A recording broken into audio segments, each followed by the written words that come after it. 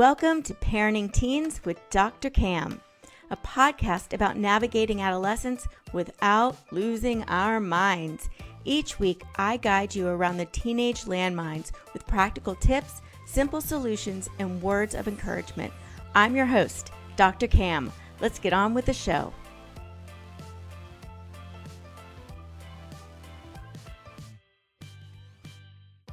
And friend, Allie Payne. Growing up, Allie was the smart, fun girl on the outside and a frantic, anxious mess on the inside. She spent years healing the pain of dysfunctional family relationships, including eating disorders and a suicide attempt, to break the cycle, raising her own teen boys. Her passion is empowering parents to build healthy, respectful relationships with their teens without giving up or giving in, even if they've tried everything and are at their wits' ends.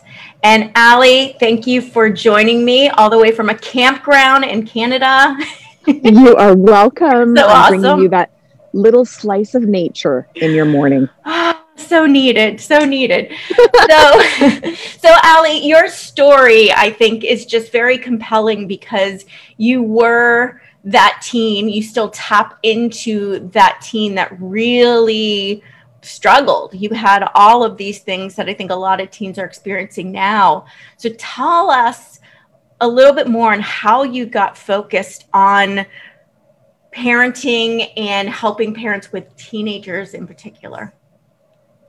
Oh boy, that was divine intervention, really. I went to school. My parents chose my career because in their mind I was horribly lazy, and if I took a gap year, I was never going to go back, get a blue-collar job, and apparently live under a bridge homeless somewhere. So they chose my career for me, which was entirely separate to this, was actually in medical electronics. But through that process, I was spending time with patients a lot, and I had to empower patients, and I got to empower patients, and I was actually on call 24/7. And so I realized how much I loved helping, empowering people, and how powerful, not just knowledge, not just education, confidence. Oh, that's trailer's leaving early. Self-esteem, how important that was, that people believe in themselves. That led me to start pursuing, I was in personal development actually for 10 years before I even started my life coach training. And in my life coach training, it became so wholly clear to me. And I actually heard a voice in my head, loud as just you and I talking, sitting in my first life coach training class. And it said, "You are home." And I thought, yes, I've never felt so engaged in something in my whole body in my life. But then 2 years later, I went into actually a year later, I started my relationship systems coach training.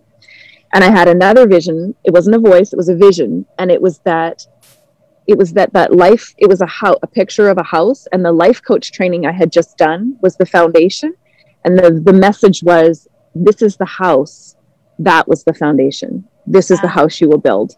And that became, and I knew the moment that I was in there that I needed to take what I was learning about how to untangle, how toxic and generational relationships got so messy and set up, but then how to untangle them and how to heal from them. I knew I had to spend the rest of my life sharing this with parents like us, and also advocating for teens because I was that teen.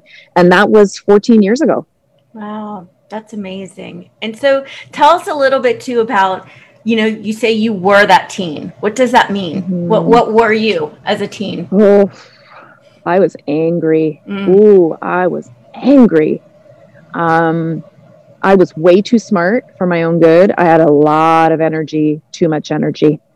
And I was creative. So I got into a lot of trouble. And I am bold, and I'm a bit of a mouthpiece. And as a teenager, that was really, really destructive when I was so angry. I come from generational trauma. My parents are not evil. They are not bad. They did what they knew. And let me tell you, what I got was a lot better than what they had. And so I knew inherently, so I'm an empath. I believe I'm also an HSP, a highly sensitive person, which is unusual, I think, as an extrovert, but I think I am. And I knew what I was growing up in was wrong. I knew at 6 years old, 7, 8 years old, I knew it was wrong. But I was 6, 7, 8 year old. I didn't have the wherewithal to express or articulate that. And I grew up in an era where absolute authority parenting was more of the norm. And so me speaking out against that, you can imagine how well that went. Yeah. It did not go well. And also I was very, very different from my parents. Just naturally, I have different value set than my parents. I am an extrovert, which they find wildly embarrassing. They're far more introverted and collected, reserved. And so you get this extroverted black sheep in the family, trying to rebel against what I inherently knew was wrong, against people, okay, that never works, against people who truly felt they were doing the very best that they were doing the very best that they could, even though there was parts of it that were wrong. They were toxic and wrong. I was just so angry. And so also I grew up in a lot of negative messaging. Essentially there was one mode that was accepted. It was very conditional love in my house, and that was perfect. Mm-hmm. So I mean perfect body weight. I'm not going to get into the names. I was called a lot, but fat was one of them often. And I was about as big as my finger. So of course, puberty, that went really well because I gained weight. So, every time I'd go to open the fridge, my mom would call me piggy, and it's just constant, incessant negative messaging, stupid, lazy, a whole litany of things. And so it eventually is stuck. I eventually, even though I felt angry against it and I knew I didn't like it, that's how our brains are wired. And I started to believe it. And so I couldn't speak to my mom without yelling at her, which was awful because I couldn't hear what was coming out of her mouth. I didn't know how to stop it. And so I would yell. I would yell horrible things just to shut her down, just to stop the words from coming out, which was so awful. And I started to internalize all that messaging until I literally hated every cell in my body. I hated every word I said. I remember sitting in the vice principal's office because I was skipping a whole lot of school at the time. And I remember just even in my peripheral vision, seeing my thighs and hating, like this being you're a fat pig. Like there's no amount right here, right now to describe the level of self-loathing that I had until, and I couldn't starve myself enough to be thin enough to feel loved. There was nothing I could do to create positivity, to create a safe and loving place. And so I decided I couldn't take it anymore until I attempted suicide. And in my grade 11 year, February of my grade 11 year, unfortunately, that did not work. Yeah. Definitely, yeah. Fortunately. The amount of pain that you're expressing, though, I think people might listen and go, wow, that's extreme. And I'm thinking that actually is not extreme at all.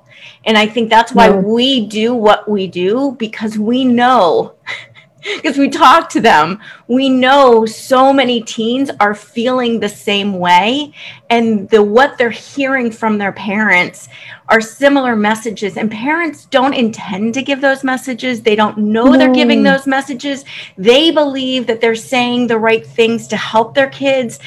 Yes. They're not getting that what their kids are feeling. And so when kids act out, when they're defiant, when they're like you were saying, it's not because you're this bratty kid. It's because you're this hurting, in pain kid. Mm-hmm. So, and I think it's really hard to explain that and for people to flip that view, because we get to the point where they're bad, they're lazy, they're doing this. We get on them more and more and more. And we're just ingraining that negative self-hatred rather than helping. So now that you're on the other side of it, what can you tell parents? Like, what are some of the biggest mistakes maybe that you see parents making that we're completely unaware we're making? That's a great question. I just want to go back to something that you said, because that really was interesting. That you said that people hearing this may think, oh, that's like really extreme though. So, I'm not doing that to my teen. So Yeah. it's obviously more of an issue with my teen. So I just want to say something. I was an award-winning athletic student and academic student. Okay. The teachers loved me until I finally started, like 1 year, I finally started skipping school and being a complete and royal arse, just because I didn't know how to deal with life. So I wasn't, I kept my room clean. I did my chores. I did everything else. So I just need to fill in those gaps in the story, because I wasn't, yes. Was I sneaking out at night? Yes. Was I drinking with friends? Yes. Did I get arrested? No. Did I still know limits? Yes. Like, I didn't drink and drive. I didn't, so just let's be careful with the story we're painting, because my point in this is that feelings are not up for judgment. So whether you think my story is extreme and your teen is obviously like far gone, or there's something more significant wrong, your teen may also be an empath, as I was. Or I am a very, very sensitive. That does not mean they are attention seeking, dramatic, or oversensitive. Please. It means that the way they hear you is far more sensitive than what you are intending. That does not mean that they are genetically flawed or inherently wrong, because feelings, again, are not up for judgment. So if your teenager is perceiving that they are conditionally loved or criticized or judged, that is their truth. Mm-hmm. And arguing that is irrelevant. Mm-hmm. It doesn't make you right, doesn't make them wrong, or vice versa. It just is. It's a point of conversation. So I want to move to that. That's really important. Thank you. Thank you for calling attention to that too. I think that's really key. Yeah. Well, what you said was really powerful when you said, people might listen to this and think this is a really extreme case. And I thought, oh, that's a really great point. Because really, that's I think why I can relate to teens, is because I did live on that extreme end. And I also was not born anxious. I was happy. I loved myself. Mm-hmm. I remember I was very confident. Great. And now I deal with anxiety, significant anxiety, because of all of that on a daily basis. So, your question was, what can parents do? What are some common mistakes parents make that we don't realize we're making? Oh gosh. Yes. So I'm going to say the first one is comparison. Mm-hmm. So comparison is the softer but backside of criticism. And criticism is one of the four most toxic communication styles. So comparison sounds like, well, your sister didn't have this problem. Well, Jane's daughter, she's not doing this. Well, Joe, your best friend, like, he's not struggling. What are you doing? So all of these little kind of backhanded comments, just meant as statements. Our brains are always comparing. Okay. It is how our brains actually live in the world. We are judging machines. The problem is when those little comparison statements come out, it is a backhanded version of criticism, which is toxic. And your teenager hears, you're not good enough. You're not good enough. You're not good enough. You're a failure. You're not good enough. So that's number one, is it's just little subtle comments like that. I would say the second is, and this one is hard, okay, because I'm a parent of two boys as well. And when we take parenting, when we take it really personally from our teen, now, I'm cautious to say that because, heaven knows, there's no way to not take it all personally. Yeah. Okay, like, that's just impossible. It's impossible. I think because of the way that at least I was raised under a very controlling, absolute authority parenting, which is very normal for previous parenting generations. My impression of how to parent is that I am to control and mold this child. Mm-hmm. So just having that story, which is normal to have, I don't know why that's what I had. I don't know about you. It builds it's like, that expanding foam that you put like around windows. Okay. So it builds like, I have a container. This is the container.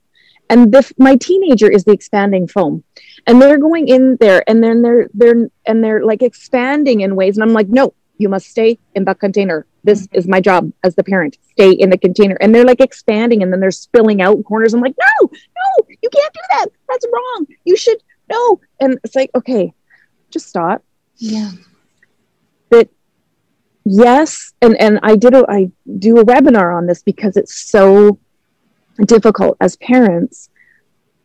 We're lulled into that same sense of security for the first 8 to 10 years of our child's life. So then why wouldn't it be the same in the next 10 years? And so that's where I think as parents, we get set up to fail a little bit because nobody tells us this. No one tells us that the first 8 to 10 years, which are highly management oriented, it's very much about you're teaching your child's everything. You're teaching them language, food, how to eat, how to go to the bathroom, how to talk to friends, how to everything. And then that pituitary gland starts to expand in their brain, and all of a sudden we move from what we knew, which reflects absolute authority parenting because it's a version of control for the first 8 to 10 years. Then all of a sudden we have a tween or a teen who has no place for that level of control, nor are they meant to. Right. But we have been lulled into, this is normal. I like this version of parenting. I'm in charge of everything they do, and I like it. I have a say in everything. They come ask me everything. I like it. And now all of a sudden they're a teenager. And I think it's really unfortunate. No one is telling parents, oh yeah, that first 8 to 10 years, I hope you enjoy and like it. That's great. But please understand the day will come when it is not like that anymore. Yeah. And that you must let go, and not letting go will be the most painful thing for you and your teenager. Yeah. So that's more like a mindset thing than it is but gosh, nobody tells us this. And then we wonder why it is so hard. So the other thing is, is expectations, right? Like expectations that you, my teen, of course, are going to be the way I want you to be. Yeah. And you're going to like the things I like. And you're going to, and no one tells us this either. Just because we birth or raise them does not mean they're going to have the same values or belief system that we do. Ouch. Where was that in the small print? Yeah. Like that's painful. And being how to be with that teenagers don't learn by lecturing. They don't learn anything by lecturing. What? No, I know. I'm sorry. Teenagers learn by being listened to. That seems a little counterintuitive, given that I'm supposed to not say anything and the teenager learns. But yes, that's actually what's happening, because when they're talking, they are processing and developing all this critical thought, analytical, how to develop their own software, right? So when teenagers learn by being listened to, teenagers don't learn by being lectured to. No, where did anybody else tell us that? Yeah. And I'll go back to again that feelings are not up for judgment. And parents, because we so desperately want to help our children, that when we see them struggle, we want to fix them. And so in the process of trying to fix, which is a giant word for invalidate, we invalidate all of our teenagers' feelings without meaning to. Because it breaks our heart when they're hurting. So instead of listening and validating their feelings, we jump into fix because we don't know what to do with our own level of discomfort, because nobody taught us that. So there's that. And then there's this whole motivation thing, which is just another version of fixing and invalidating. You can't motivate your teenagers, so stop trying. Stop trying to make them be like something that you want them to be, because every single time that message is, you're a failure, not just you're failing my expectations, but you are a failure. You're lazy, you're incapable, you must not be smart enough to figure it out yourself. All these little things. So I know that's a long ramble, but that's really, those are the things I think that we talk about often with parents. And I want to say again, this is not about parents not being wildly intelligent, deeply caring people. This is that no one is teaching this.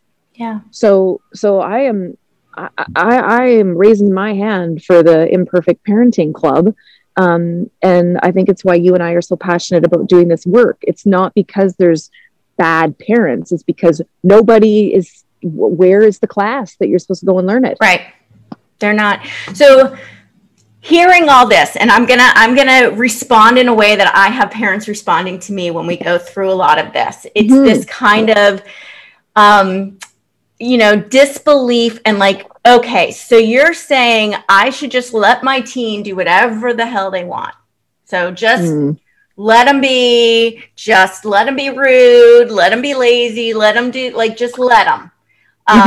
And that's kind of that other like swing. So yes, tell parents when that, I'm guessing parents say similar things to you. And I love that, because I get those kind of comments on TikTok and things too, is that, when I'm talking about allowing teenagers to have feelings, I get so that's it, you have nothing. I'm like, no.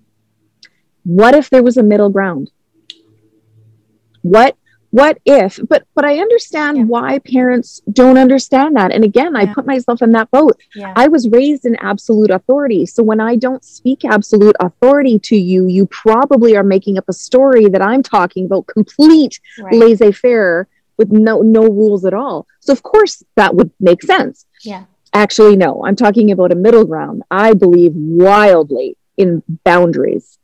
I believe structure is safety. And that doesn't matter what kind of personality type teenager you have, introverted, extroverted, expressive, thinking, talker, listener, it doesn't matter. Structure is safety. Now, as a teenager though, a little bit less structure, because they're developing that independent thought, critical thinking, and need for independent decision making, which comes out often as lying and things like that. So what I'm talking about is have boundaries.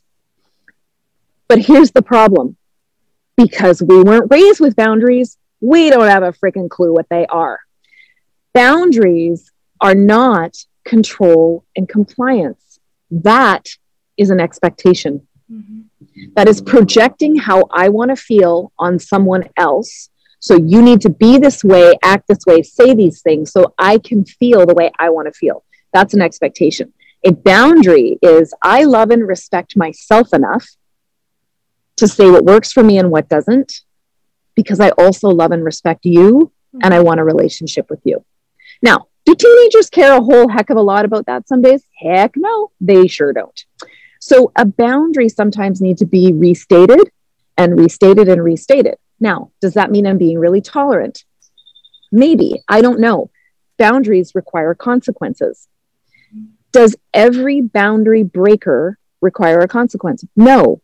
Relationships are not a physics equation. For every action, there does not need to be an equal and opposite reaction. So many parents ask me, well, they did this, I've got to have a consequence. They did this, I got to have a No, you don't. Do you know what the best thing you can do is have a conversation. Have a conversation. Tell them how you feel about what happened. I feel really hurt. I feel disrespected about said situation. This is what I was hoping would happen. This is what I think happened. Help me to understand. Those are the best words, right? Help me to understand.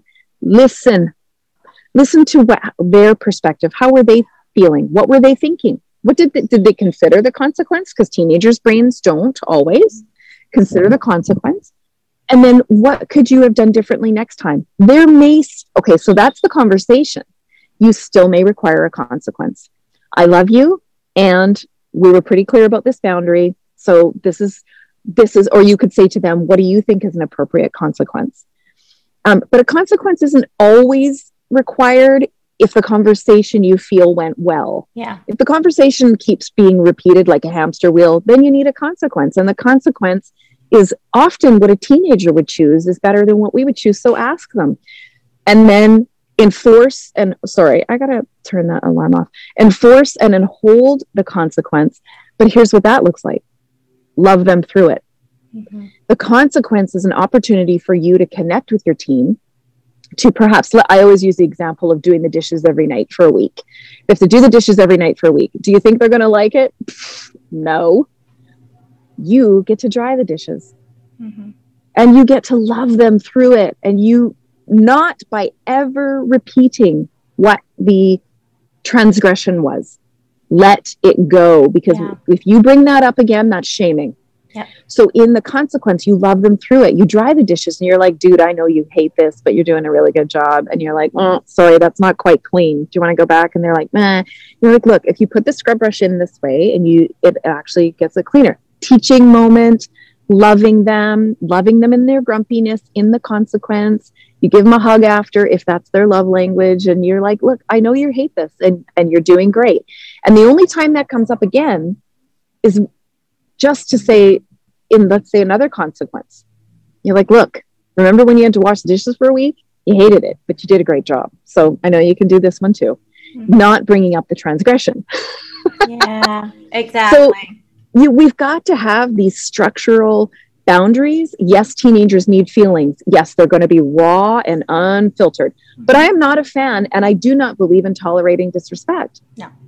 Are teenagers going to be disrespectful? Yes. And do I need to climb every mountain? No, but there is a line, and that unfortunately is very difficult for our generation, I believe, of parents to understand, because it's not how we were raised, and we do not truly understand what boundaries are. So yeah.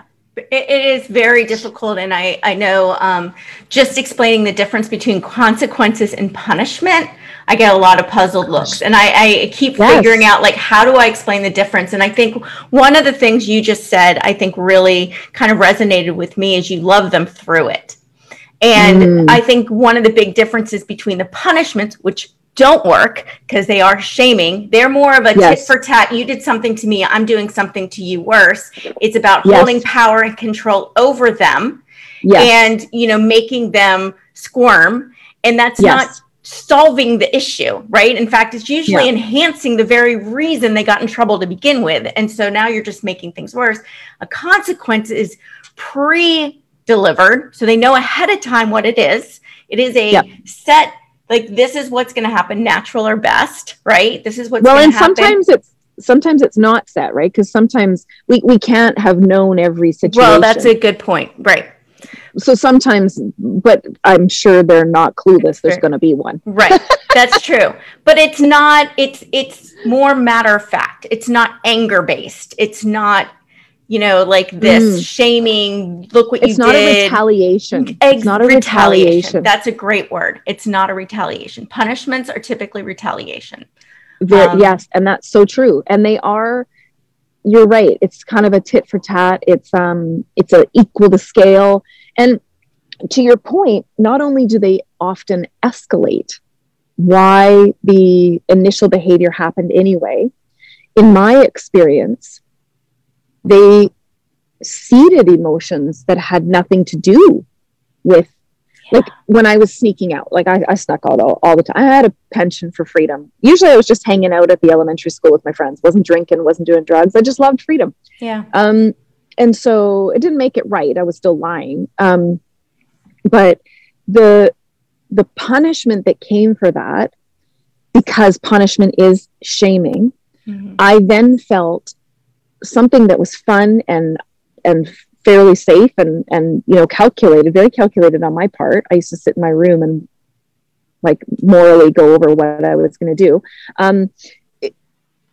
It then seeded feelings of so much resentment. This is what I need parents to hear. Punishment seeds feelings of hopelessness and powerlessness, because those are on the receiving end of control. And over time, those build rage. Mm-hmm. Now, that is something that was a work I did not realize until I already had kids and I was in my 30s before I understood the difference between anger and rage. I used to avoid anger because, as a highly feeling person, I found it very overwhelming. I'm very expressive as well. I would literally shake in every cell of my body, and I thought, this feels dangerous and I don't want to hurt anyone. So I wouldn't do it, because what I didn't understand is that was triggering my previous experience of I'm powerless and this is hopeless. So I'd go to rage. And so that's what I want to be careful. If you're going to do punishment with your kids out of the need to control, and you're let's say 16-year-old, rather 6'3" teenage boy, although not always a boy, just using that as an example, comes at you with a little piece of rage, it doesn't mean they have an anger management problem. They're responding to a feeling of hopelessness and powerlessness, which is rage. Yeah, that's a really, really good point. And I think that's the other thing that you're drawing on too. And I always remind or try to tell parents too, is that the behavior is not the problem, it's the symptom. And so when we only try to shut down the behavior, we're making the problem worse rather than better. And so the behavior is not going to go anywhere. It's just going to get worse or manifest somewhere else because we're not dealing with the issue of why that behavior exists. Yeah. And this is where exactly what you just said, I feel such deep compassion for parents because they're doing what their parents did, which was only deal with the behavior. Yeah. When were you and I ever taught how to sit down and have a conversation to unfold emotions? When were we ever taught that? We weren't. Mm-mm. And so I just feel like parenting right now is so hard because our teenagers are being raised in a more and more emotionally based world. And we were never taught how to, let's sit and unfold these emotions. We were just told how to deal with the behavior. And then our teenagers are expecting and need even more and more emotional presence. And so it feels like the gap, so it's harder to be a teenager and it's harder to be a parent. And I feel deep compassion for parents because that class is just still, believe it or not, it's still not being taught on what does that even mean to sit down and deal with emotions and not the behavior? Like, what are you even talking? It's no wonder parents think we're partly crazy in what we're talking about. Why wouldn't they? Yeah, it's true. Because it's for some people, it is completely out of left field. It's like, and I'm glad you said that because I think I forget that a lot because I live it every day.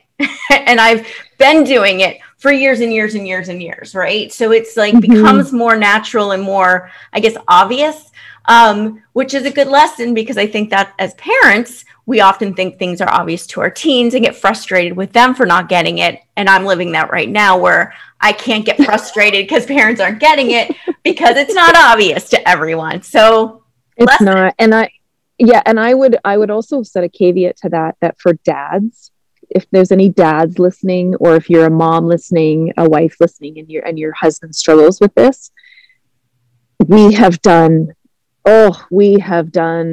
such a disservice to boys who are now men, who are now dads, because they are not given the same luxury, the same right to emotional development, emotional intelligence, and effective emotional expression. And then we wonder why dads, doing their darndest to love their teenagers, do it in a way that their dads, which was completely emotionally detached, and also control and authority, when we're not giving boys the same human right to emotional intelligence development. So, and then we wonder why some fathers are having such a hard time connecting to their sons.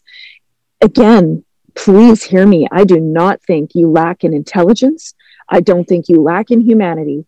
So many dads right now, although I think we're all responsible for how we be in the world and our impact in relationships. Boy, there's a whole generation or 2 or 6 of dads that are a product of our culture. And I, as a mom of 2 boys, I'm doing everything I can to change that. Yeah. I think that's really important too, to realize that I think what we think as a lot of times as that's just nature, that's the way it is actual cultural programming that we have been programmed. And I think that's, we're talking about some things that are so amazing about teens. And one of them is they see the world without all of these constructs and walls and things that we've built and we can't see over anymore. And so they question so much, and it upsets us because we've accepted it as just as is. And when they question it, it shatters. It's like, what? How can you question that? It just is. And they're not stuck in that space. And I think it's scary, but it's also amazing and fascinating to learn from that. Yeah, absolutely. And so I just want to say, for any of the moms listening out there, if you're, I get a lot of moms who write me saying that their husband is having some real challenges in expressing anger, and their teen daughter is affected, et cetera, that there's nothing wrong with your husband. And he's probably an amazing dad. He is a product of our culture. He is responsible if he chooses to learn differently. But it's a wildly unfortunate version of that showing up. Yeah. It is. Yeah. So I want to be respectful of your time and your ability to, camp and get back with nature. So Ali, tell us how people can find you, because you have so much wisdom and great information and help for people. Thank you. You can find me on Instagram at Ali Pain, ALYPAIN. That is, spell it like it feels. Ouch. And or TikTok at Ali Pain, although Instagram's probably the best way because you can DM me. I do have a Facebook page. It's just really long. It's something like at Ali Pain, Straight Talk, Fierce Love. So just go to my Instagram at Ali Pain and you can find me there. There's a link in my bio that has everything you'll need, all my latest blogs and articles and free stuff and all that kind of stuff. You can also find me on my website it's alipain.com. Perfect. And I just want to throw in there that if you are on TikTok, you have to follow Ali. Her TikToks are awesome and wonderful and very quick, but to the point. I love your TikToks. And my daughter watches them now too. She's like, Mom, look, it's Ali. And she gets all excited because she's like, I know her. Like, over. But so it's just funny. So they're really good. So what are your parting words of encouragement? You've already provided a lot, but any parting words of encouragement for parents with their teenagers? I'd say three things. It is hard. It is hard. Like heart-wrenching, crying on your bathroom floor, maybe with a glass of wine, staying up all night, wringing your hands, stress like you've never known, hard. That's number one. Number two, you're not alone. You are not alone. You are a part of a group of parents, an entire generation of parents, anywhere that you fall really within a 20-year spectrum, who was often raised the way that is not the way that our teenagers are expecting from us or needing from us. Yeah. And it is very difficult for us to understand sometimes what that looks like. And it creates even more challenge. Even though I would never question how much you love your teenager, how hard you're trying, and you're doing everything that you can. So you're not alone. And number three is, I believe in you. I believe in you. I know that change is possible because I see it in my work every single day. And I'm not saying it's going to be easy, but I'll walk with you. So I believe in you. I love that. Oh my gosh, Ali, thank you. And I'm just so grateful you could join us today, especially, I know. So fun. I know. It was just it's early. It's in the middle of nature. So I can't tell you how appreciative I am that you joined me. And I've been waiting for this conversation for so long too. So I'm glad we finally were able to do it. Absolutely. Well, I love being able to collaborate with you, and I'm just so grateful that we found each other on Instagram and are able to have this, relationship until at some point you can come visit me, because you will. Yes, with your team.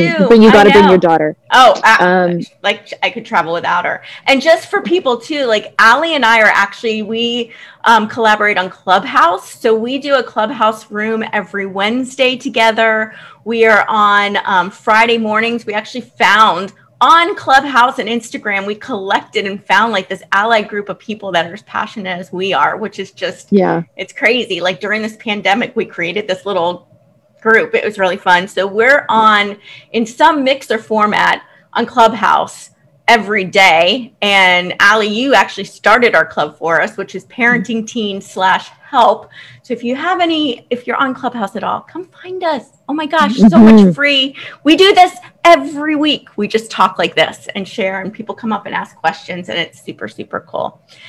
Wanted to throw that out there too. So parents, thank you so much for taking time out of your busy day to spend with us. If you want to learn more about how to connect with your teen and calm the drama, be sure to join me on Tuesdays for the Parenting Teens Power Hour. I have an incredible lineup of experts like Allie ready to share their best tips and secrets, and it's free. You can register at askdrcam.com/power hour, and I'll put the links in the show notes along with all the links on how to contact Allie as well.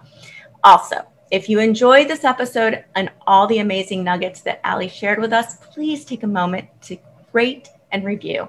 This helps parents like you find the show, and feel free to share it with a friend too.